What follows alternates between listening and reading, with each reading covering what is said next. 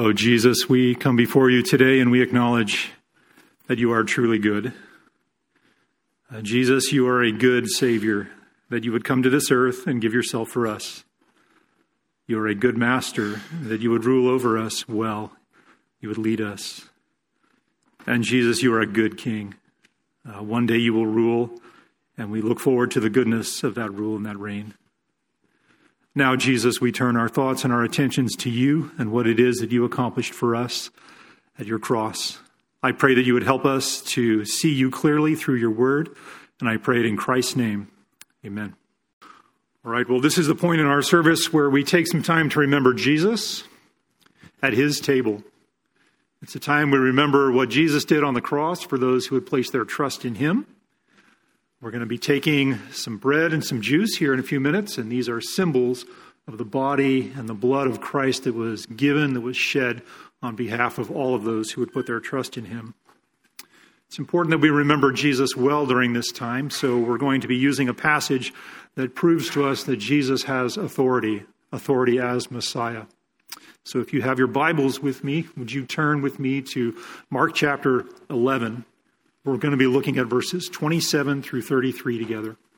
The setting here in Mark 11 is that it's the Passover week in Jerusalem.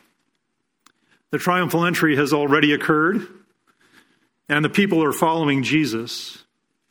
2 days earlier from our passage, Jesus entered into the temple, he looked around, and he left. He went and spent the night in Bethany.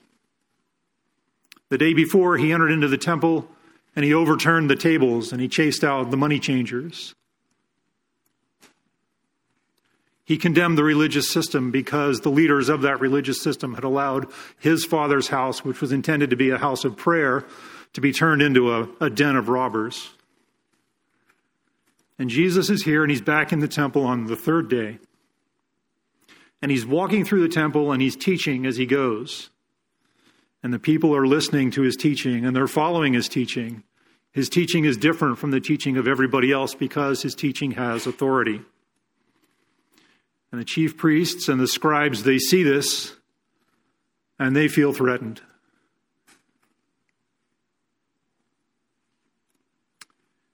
And they want to get rid of Jesus because they see him as a threat.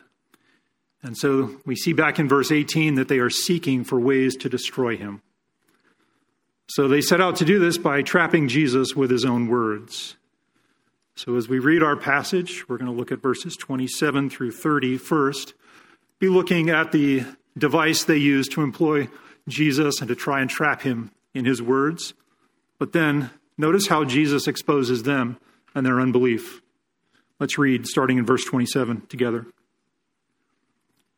They came again to Jerusalem, and he was walking in the temple. And the chief priests and the scribes and the elders came to him and began saying to him, "By what authority are you doing these things? Or who gave you the authority to do these things?" And Jesus said to them, "I will ask you one question, and you answer me, and then I will tell you by what authority I do these things. Was the baptism of John from heaven or from men? Answer me."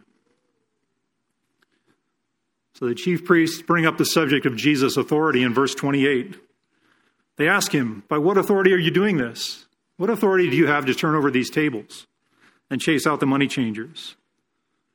They want him to make the claim that his authority is from the Father in heaven. Because if they can get him to do that, then they have him on blasphemy, and that will pave the way to get rid of him. And that's what they ultimately desire. But the chief priests and the scribes, they already have heard Jesus speak of his authority. Back in chapter 2, when Jesus is healing a man who's a paralytic, Jesus demonstrated that authority by first forgiving the man of his sins before he healed him of his paralysis. And even before that, in chapter 1, at his baptism, the Pharisees and the Sadducees were there, and they heard the Father's voice that says, "Behold, you are my beloved Son, and in you I am well pleased." So they'd heard his teaching, and they knew that his teaching confirmed his authority. They'd been eyewitnesses to the miracles which attested to his authority. His authority was indisputable. There was not one rational argument against Jesus' authority, but still these men refused to believe it. And Jesus knew their hardened heart. He knew the condition of their heart, and he knew it was hard. And so he doesn't respond to their question with a reply. He responds with another question. He does this in verse 30, and he says, the baptism of John, was that from heaven or was that from man? And when Jesus refers to the baptism of John, he's not referring to the water baptisms that were performed by John the Baptist. Instead, he's referring to the overall purpose of the ministry of John the Baptist. We go back to chapter 1 in Mark. Mark is quoting a passage from the Old Testament prophet Malachi. Malachi is speaking, and he's writing, and he's talking about Christ. And these are God's words about Christ. And God says, behold, I send my messenger ahead of you, who will prepare your way. John was the messenger, and John's task was to prepare the way for Christ. Mark then goes on and he quotes Isaiah in the same section in chapter 1. And he describes more of John's role prior to his public ministry. He says, you are to make ready the way of the Lord. Make ready the way of the Lord. So when you take these two passages together, the passage that he's quoting from Malachi and the passage that he's quoting from Isaiah, it's very clear that Jesus Christ is the Lord. He is the Son of God. And John was to make his way ready, and he was to do that by calling the people to repentance.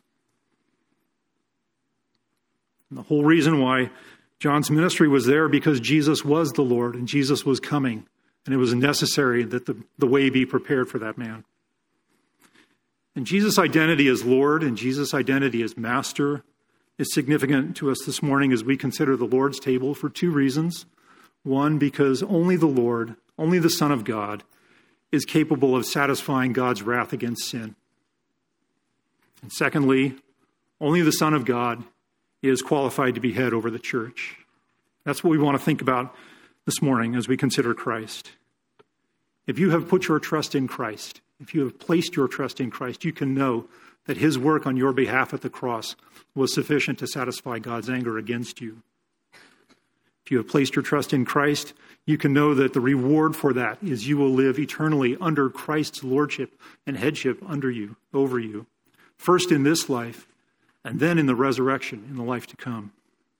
So when the elements come to you, ponder the person of Jesus Christ. Ponder the testimony that John the Baptist's ministry gave of Christ, that he was indeed the Lord, one for whom the way needed to be prepared. And it's on that basis that Christ's work was satisfied God's wrath against us. And it's on that basis that he will be the head over us in this age and in the age to come. And then so when the elements come to you, ponder and consider Christ as that person. And then when your heart is ready, take the elements on your own. If you're here today and you are not a follower of Christ, I want to draw your attention to the verses that follow our passage, verses 31 through 33. Notice in verses 31 and 32 that the scribes and the chief priests are unwilling to answer Jesus' question. He asks them again, John's baptism, where was it from? Was it from heaven or was it from earth?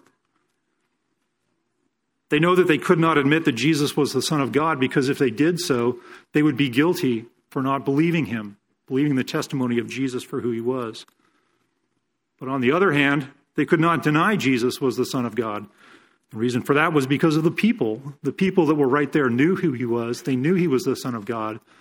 And the scribes and the chief priests were afraid of them. In Luke's account of this, Luke describes that the scribes and the chief priests were fearful that they would be stoned by the people if they rejected Christ. But notice Jesus' sober warning to the unbeliever in verse 33. He's talking to the chief priests and he's talking to the scribes. These are men who continually rejected God's design and Christ's message about himself. They continually rejected the truth of the message that Jesus is the Son of God and he's worthy of worship. He's worthy of being obeyed. They rejected his lordship over their life. They rejected him as the Messiah. Look at what Jesus says. He says, nor will I tell you by what authority I do these things. Effectively, Jesus is saying, I have told you everything about yourself. I've told you everything about God, everything about your sin, everything about your situation that you need to know, and you have rejected the gospel message. I am done explaining the gospel message to you. So my appeal to the unbeliever today is, today can be the day of salvation for you. Don't refuse Christ while you still have the opportunity to in this life. But when the elements come to you, just take them and pass them to the person next to you. This is an occasion for Christians to celebrate the work that God has done on their behalf. So men, come in service, and then I'll be back to pray in just a few.